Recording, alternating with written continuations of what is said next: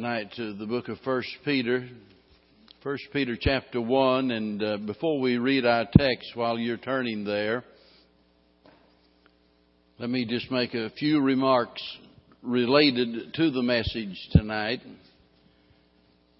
I was just thinking this afternoon as I sat and meditated about what I was going to preach, why it is that we hear so little today about holiness.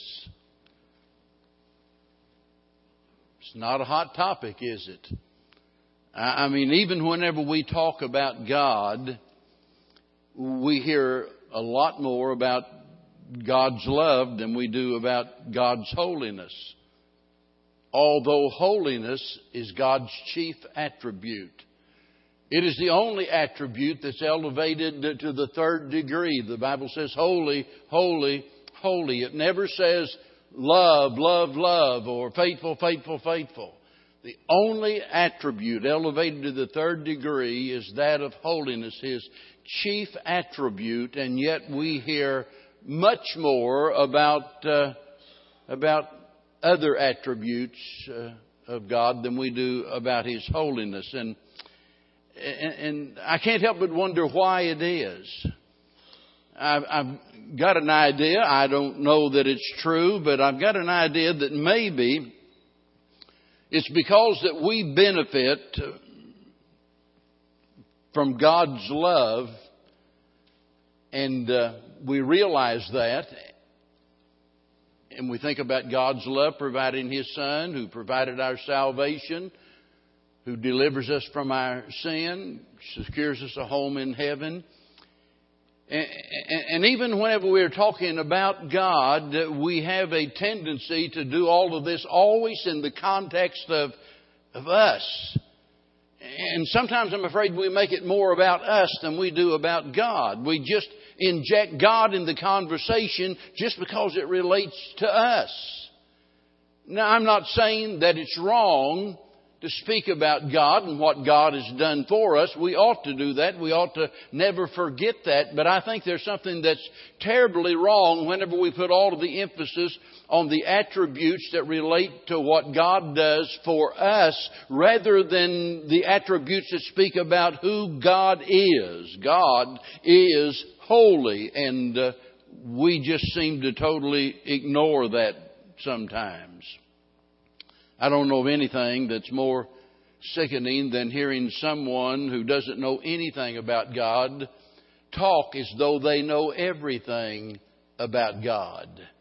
You know, it's real easy to do for some folks to get a few years of Bible college and think all of a sudden, because I've gone to Bible college now, I'm a theologian. And it's real easy for us to, try to put God in a box and, we've got it all figured out and God can't do this and God can't do that. And then God does something to surprise all of us. So in thinking about that, what we need to understand is that it is absolutely essential that we focus and that we understand that God is a holy God, that He is good, He is perfect in all of His ways, because that answers a lot of questions. Whenever we think about, as I spoke this morning, about our struggles, we think about the negative things of life, the painful things of life, and all of that. And even in all of those experiences that we would rather escape, we need to remember that it is a holy God who causes or allows all of those things to happen. He doesn't make any mistakes. He doesn't owe anyone any apologies.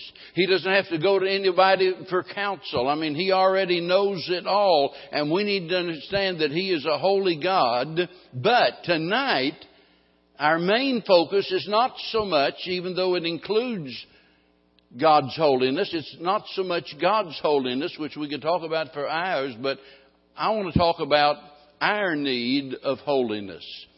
And that's exactly what Peter is speaking about. 1 Peter chapter number 1, and let's pick up our reading in verse number 13.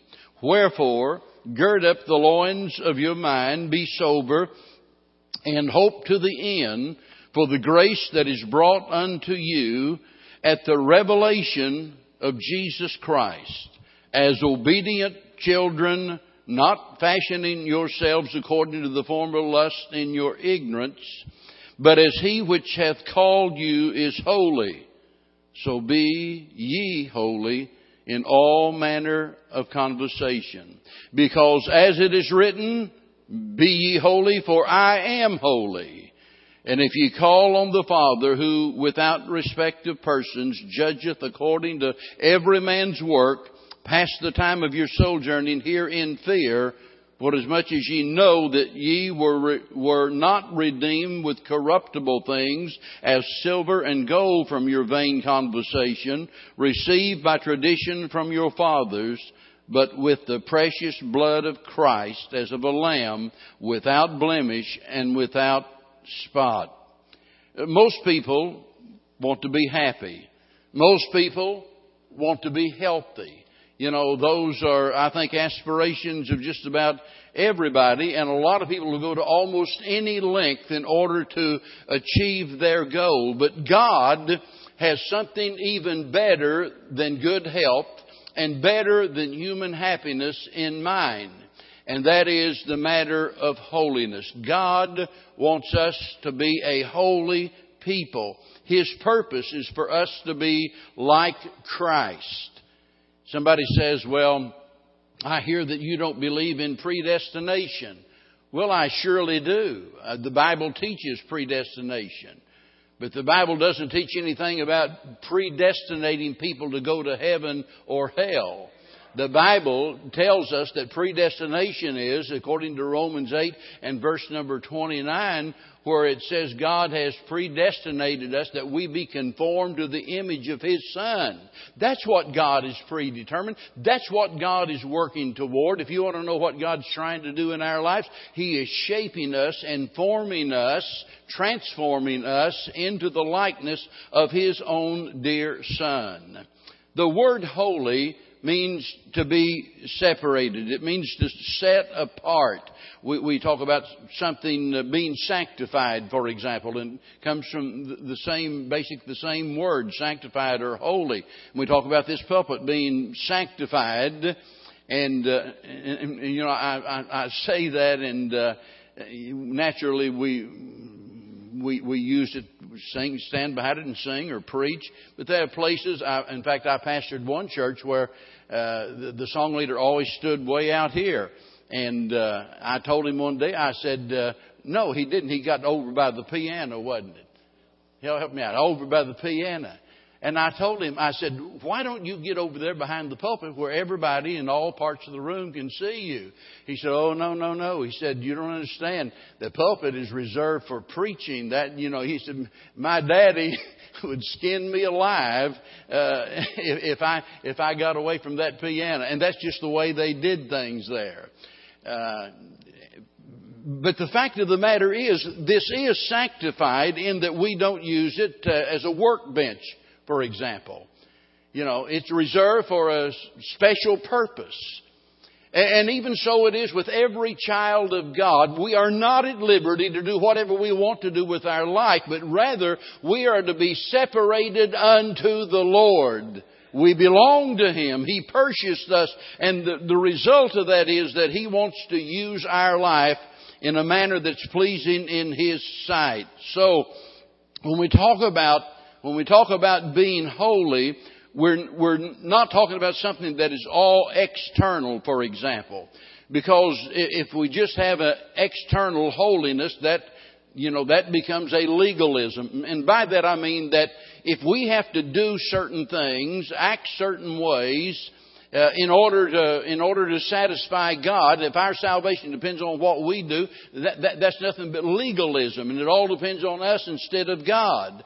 On the other hand, if holiness is nothing more than something that is inward and has no outward ramification, that is fanaticism. I mean, we're fanatics to think that, oh, well, and I've heard people say about somebody that might be the biggest drunk in the county. Well, I know he's a drunkard, but boy, he has a good heart. No. He's got a dirty, rotten, evil heart, and that's why he does what he does.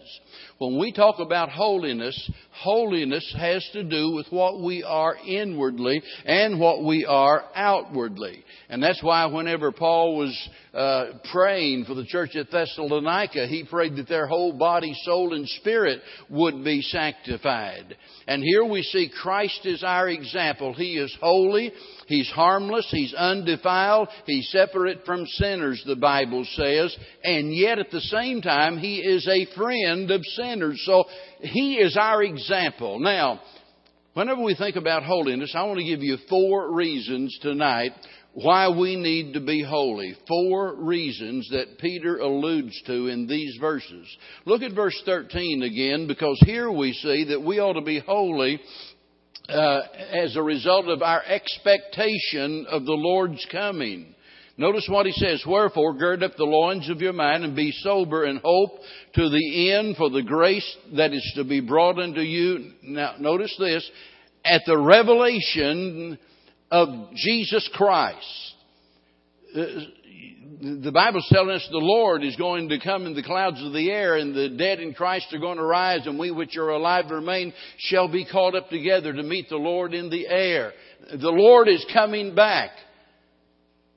There's going to be a revealing of the Lord in that day. And in the light of His coming, you and I need to be holy.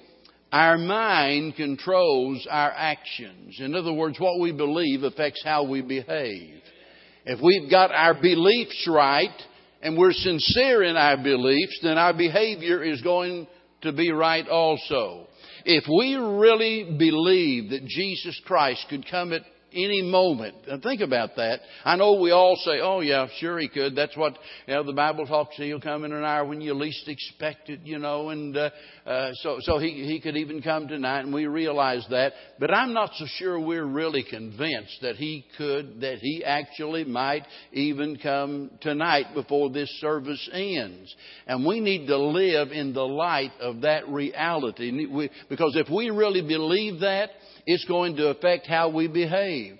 Turn over just a couple of pages to 1 John chapter number 3. And I want you to notice here in verse 3 of chapter 3. And in verse 2, he points out the fact that now we are the sons of God. And he says, it doth not yet appear what we shall be, but we know that when He shall appear, that's what we're talking about. He shall appear.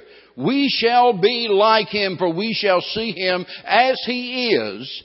And every man that hath this hope in Him purifieth himself even as He is pure. So if we really truly believe that Jesus Christ could come back at any moment, it's going to affect the way that we live. Our manner of life will be changed. It's kind of like a kid. If I knew Mama was watching, there's certain things I wouldn't do. I've told the story before about, coming home from school and telling Mom about all of those filthy mouthed boys down there at the school. I said, Mama, you just won't believe all of the words they say. They just cuss and cuss and cuss. And it so happened in front of the school we had a hedge about yay tall, and there was a little, you already got the picture, the little neighborhood market right across the street from the school. And so that's where Mom would go, walk down there to buy some groceries. And I was in school, and she walked by and she heard one of those little filthy mouthed boys just cussing a blue streak. And she said, I thought the voice sounded familiar. And so she got up there and parted the hedges. Well, you know the rest of the story. I was caught. But if I knew my mother was looking, there's certain things, I wouldn't do. And that was one of them. And so just knowing that she's watching what I do made all of the difference in the world. Listen, knowing that Christ could come back at any moment has an effect on where I go and what I do, how I behave. I mean, I don't want the Lord coming back and, to be sitting on a bar stool somewhere or doing something else that's wrong. That ought to be motivation enough for us to seek to live a life of holiness. But that's not the only motivation. I want you to notice, beginning in verse number 14, the second reason why we need to be holy is the expression of His character. Now notice what he says, verse 14, as obedient children, not fashioning yourselves according to the former lust in your ignorance, but as He which hath called you is holy. Now don't miss that. He that called you is holy. Because of that, he says, be holy. Verse 16, because it is written, be ye holy. Why? Notice what he says, for I am holy. In other words, we ought to be holy because it reflects God's character. And if we're going to win others to Christ, it's absolutely essential that they see Christ in us. I'm afraid that too many times we give people a distorted view of what Christ is like. You know, they draw conclusions about Him. They develop beliefs about Him based on what we do. They look at us and we claim to be a Christian and we're doing this and we're doing that, things that we shouldn't do, or we've got a bad attitude or whatever it is. And so as they look at us, finally, they scratch their head and come to the conclusion, well, there's really not any difference between them and me, except, they go to church and they say they're a Christian. But as far as everything else, there's not any difference. And in reality, there is a big difference. And our behavior needs to reflect that fact. Notice in verse 15 here, we are to be holy in all our manner of conversation. That is, in all of our manner of life, in all of our ways, in our daily deportment is the idea. And as we walk and the things that we do, he says we're to be holy in all manner of conversation. So that includes every area of our life. You see, there's no wall between what is sacred and what is secular there. There's not a line where, this is okay and that's not okay and so forth. It's all holy ground as far as we're concerned. That means that whether you're on the job at work or whether you're at home or whether you're here in the church, the same rules apply that govern your life. We're to be on our best behavior everywhere we are. It makes no difference. Every area of our life. And this is what he's saying, in all manner of conversation. And now notice in verse 16 where it's as though God is setting Himself up as the role model. And He says, be ye holy, for I am holy. So we first must perceive the holiness of God. And that's why I started where I did in the message tonight, talking about how important it is that we understand that God is holy. Is God a God of love? Absolutely. Is God faithful? Absolutely. Is God omniscient? Absolutely. Is God omnipotent? Absolutely. Talk about all of those attributes of God. But if you don't understand that God is a holy God, you're going to end up thoroughly confused about who God is and what God expects. So we've got to understand that God is a holy God. And so God says, look, here, I am the model. I am the example. He says, I am holy. So first, we have to perceive the holiness of God, and then we have to pursue the holiness of God. He says, I want you to be holy because I am holy. So we first perceive His holiness, then we pursue our holiness, and then we project that holiness to others. We talk about being a Christian, and we talk about reflecting the Lord Jesus Christ to others. And you remember he said that you are the light of the world. You are the salt of the earth. And you think about what a great responsibility that is, that we are to bring light to those that are in darkness. We are to be as salt to the world. And so we have a responsibility. We're not to be like monks in a monastery, to where we just tuck ourselves in and separate ourselves from the rest of the world and what have you. That doesn't impress God at all. I mean, that doesn't make us worth anything in the kingdom of God. He expects us He expects us to be rubbing shoulders with the world, as it were, in the sense that as He was a friend to sinners, you and I are to come into contact with those that He puts into our life. But we're always to do so in the context of being there as a witness for them. So we ought to be holy. Why? Because it has to do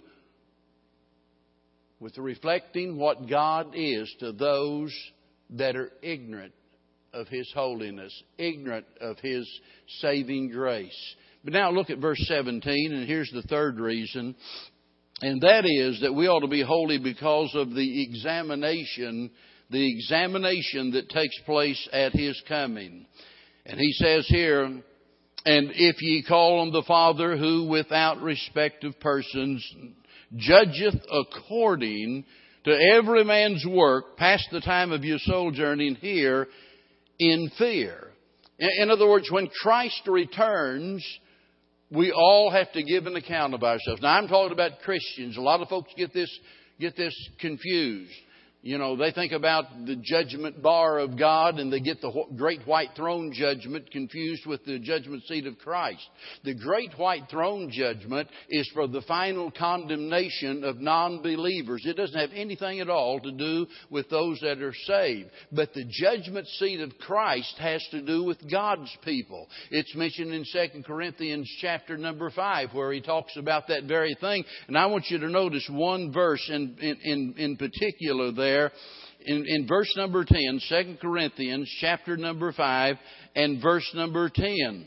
And he says, "For we must all appear before the judgment seat of Christ, that every one of us may receive things done in the body according to that he hath done, whether it be good or bad."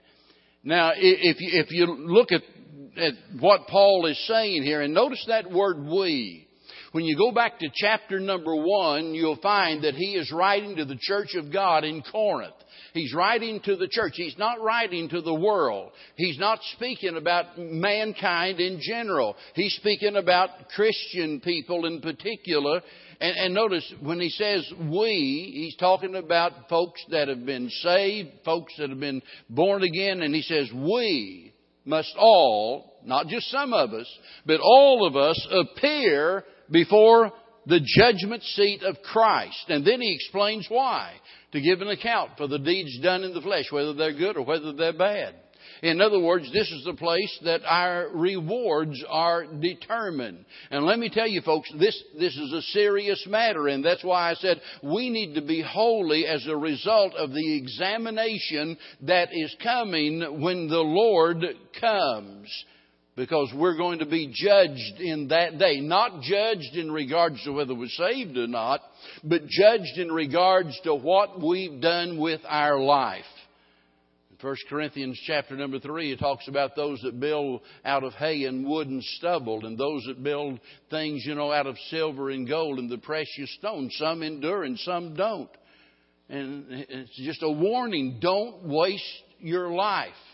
Don't spend your life on things that will not survive the judgment seat of the Lord Jesus Christ. And notice that's why he says, "Pass the time of your sojourning in fear." That's in verse number 17. Now, there's a sense, listen carefully, there is a sense in which we as the children of God are being judged right now. A lot of folks got the idea, say, well, and you've heard people say, especially about us Baptists who believe in the security of the believer, and they say, well, if I believe what you Baptists believe, I just sin all I want to. Well, our answer is what? We do. We sin all we want to and more than we want to. It's not that we want to sin. That's not the idea of it. But we are eternally secure because our salvation doesn't depend upon what we do. It depends on what He did. So, when we sin against the Lord, it has nothing to do with affecting our relationship with God. That doesn't change. We continue to be a child of God, but it has a big impact on our fellowship with God. And that's why I often say the most miserable people in the world are not unbelievers. They're living in spiritual darkness. They don't have enough spiritual insight to be afraid. I mean, in their mind, we're just going to live till we die like a dog and go back to the dust of the earth and all be over. And it's not going to all be over. The most miserable person in the world is a child of God out of the will of God. And listen, we don't get by with our sins because the Bible tells us in Hebrews chapter number 12 that whom the Lord loveth, He chasteneth, and He scourges every son that He receives. So if you're a child of God out of the will of God, you either repent of your sin, you either confess your sin, you either do that or what? Or you get a spanking. Chastisement. That's correction. God is correcting us. It's not that God is punishing us. I've heard a lot of Christians talk about, I'd be afraid to do this. I'm afraid God's going to punish me. Oh, no. He's not going to punish you. Jesus took care of that. He suffered the punishment of your sin. It's not a matter of punishment, but God is going to correct you. And by the way, if that doesn't work, and sometimes it doesn't, sometimes there are people that are truly saved and they're out of the will of God and God chastises them and still they live in stubborn rebellion against God. And that's why John said, and there is a sin unto death. In other words, we finally reach that place that God sees that we're not going to turn away from our sin even when He's made effort to correct us. And God says, all right, I'll just take you home. There's no need in us being here, if we're not concerned about the will of God for our life. That's why He said, spend your time sojourning here, notice, in fear. As children of God, we ought to have a healthy fear of God because, so Charles Spurgeon said many, many, many years ago that God has seen to it that none of His children sin successfully. And that is ever so true. We're not going to get by with it. So, now think about how important this is.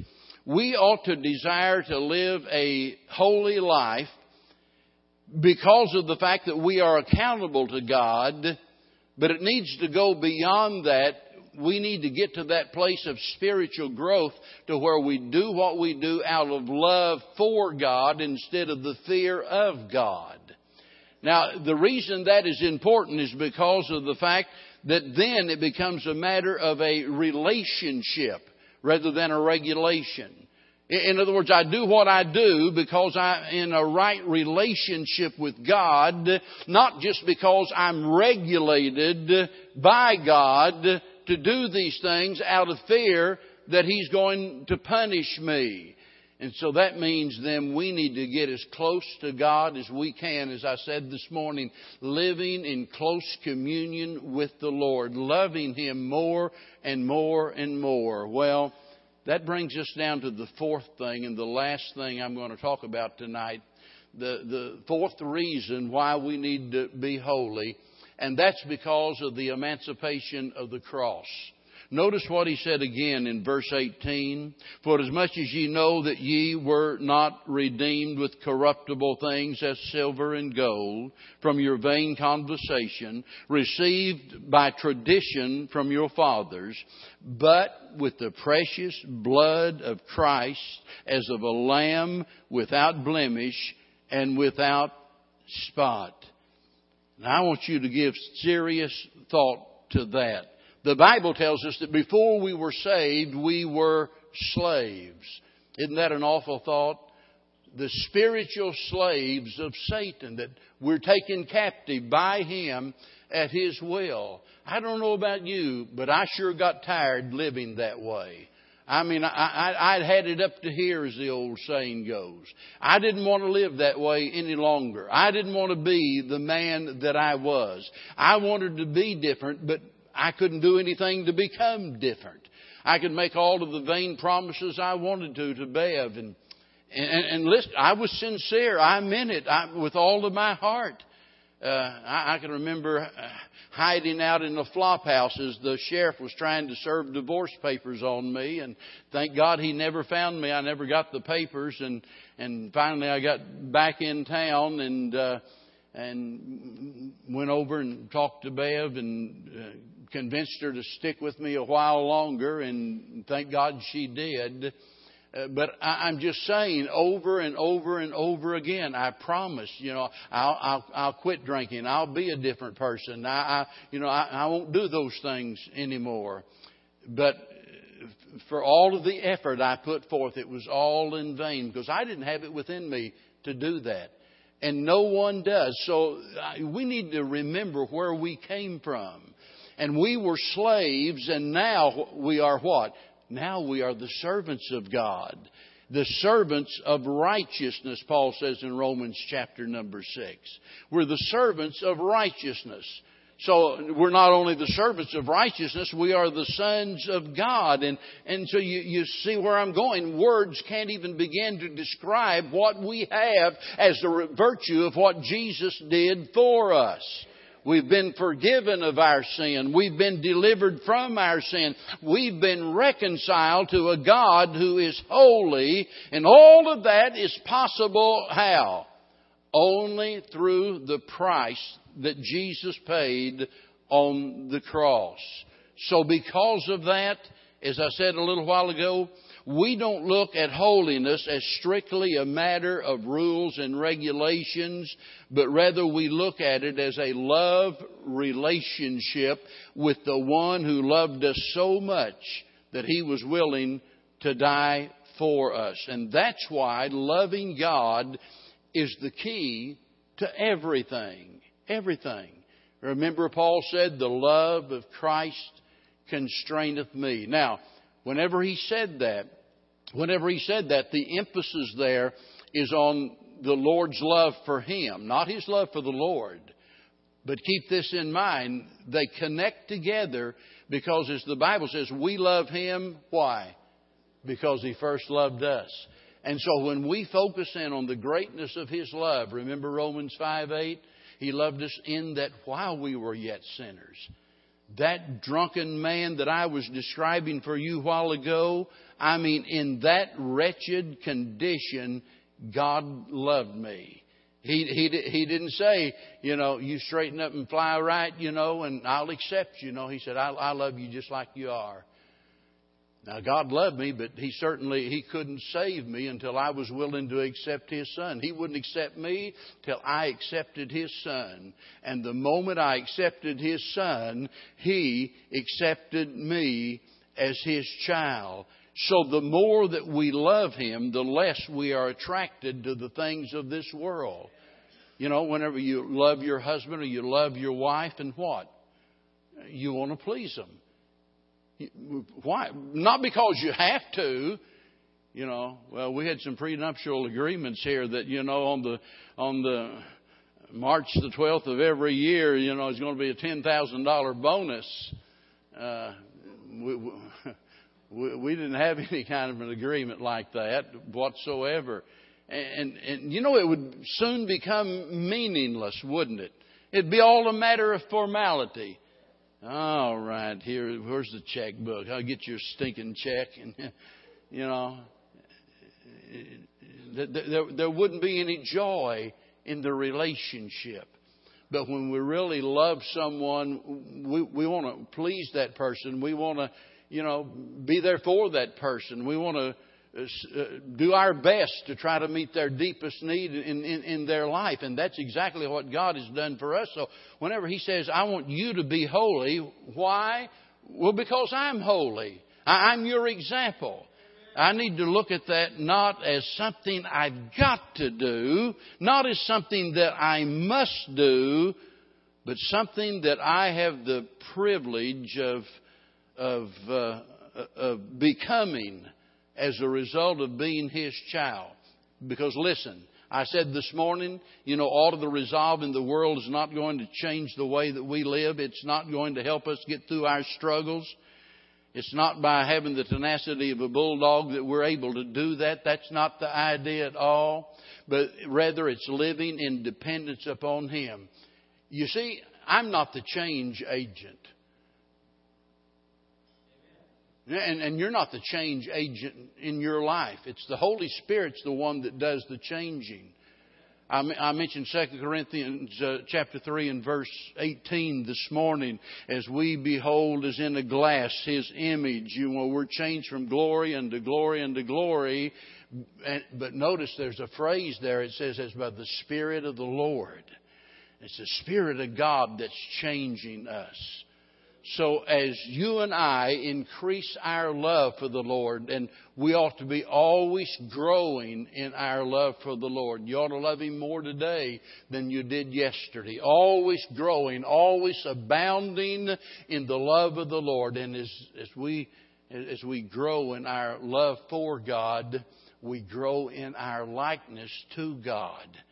And that's what holiness is all about. It's not just having a list of rules. I remember several years ago we had laws and rules for everything. And by the way, I'm not saying there shouldn't be any rules and regulation. That's not what I'm saying. But I'm saying that if you have to control people, just by rules and regulations, the church is never going to be all that it ought to be. The only thing that will work is for you and I to have a red hot, fervent love for God, the kind of love that wants to please Him regardless of what we have to do. So a few weeks ago I preached about growing in the grace and the knowledge of the Lord Jesus Christ, and challenge you to grow in your spiritual maturity in this new year. And this message tonight relates to that, because when we talk about growth, we're talking about something far more than just knowing more about the Lord. Because, you can look back over the past year and say, well, I've memorized 50 different verses of the Bible. And I know a lot more about God than I did at the beginning of last year. And all of that might be true, but it doesn't mean that you are one bit more like God. And all of those things would be well and good. But it's only holiness that makes us more like the Lord. So when we talk about growing, it's not just a matter of us growing in our knowledge. It's not just a matter of us growing in our abilities. Tim sang that song this morning, and if you'd heard Tim sing 10 years ago, you'd have said, this is a miracle. He couldn't sing. Son, I love you with all of my heart, but you couldn't sing like that 10 years ago, son. Could he, Mom? Help me out here, baby. I dug a hole here I don't know how I'm going to get out of. But most everybody, if you work hard at it, you can get better at whatever it is that you do, really. There's some exceptions to that. You know all about me trying to learn to play the guitar, so I won't go into that. So there's some exceptions to that. Practice doesn't do some of us any good, but most of you get better, But what I'm saying is, when I talk about spiritual growth, it's not just increasing your knowledge, not just increasing your ability. It's all about being more like Jesus. That's what it's about. That's what holiness is. Be ye holy. Why? Because I'm holy. And we sing that little chorus. To be like Jesus. To be like Jesus. All I ask. To be like Him. All through life's journey, from earth to glory, all I ask, to be like Him. Oh, I pray tonight that we each one leave here with that burning desire to be more like our blessed Savior. Let's stand together. This is the invitation, and Tim, you can come ahead and sing if you would, but you don't have to wait on him, and you don't have to come and say a word to me. It might be you want to kneel right where you're at, or maybe you want to come and kneel here somewhere, just get someplace alone where you won't be disturbed and do business with God. Father, tonight, speak to our hearts and challenge us. And Lord, tonight we come realizing that we're not anywhere near all that we should be. And realizing tonight that we could be so much more than what we are. And Lord, I pray you'll just give us and help us to have a hunger and a thirst after righteousness. Lord, help us to desire it even more than we desire our daily bread, more than we desire silver and gold. Just help us to have that desire to be more and more like our blessed Savior. And Lord, tonight we just pray that you'll speak to hearts and that this will be the beginning of changed lives, and that we might leave here determined by the grace of God that we'll be all that you would have us to be. Lord, we don't deserve anything tonight. You'd be perfectly justified if you closed your ears and denied every request that we make. But because of your grace, we feel comfortable in coming before your throne and laying all of this out and praying that you'll help us to become the people you want us to be. For we beg it in Jesus' name. While we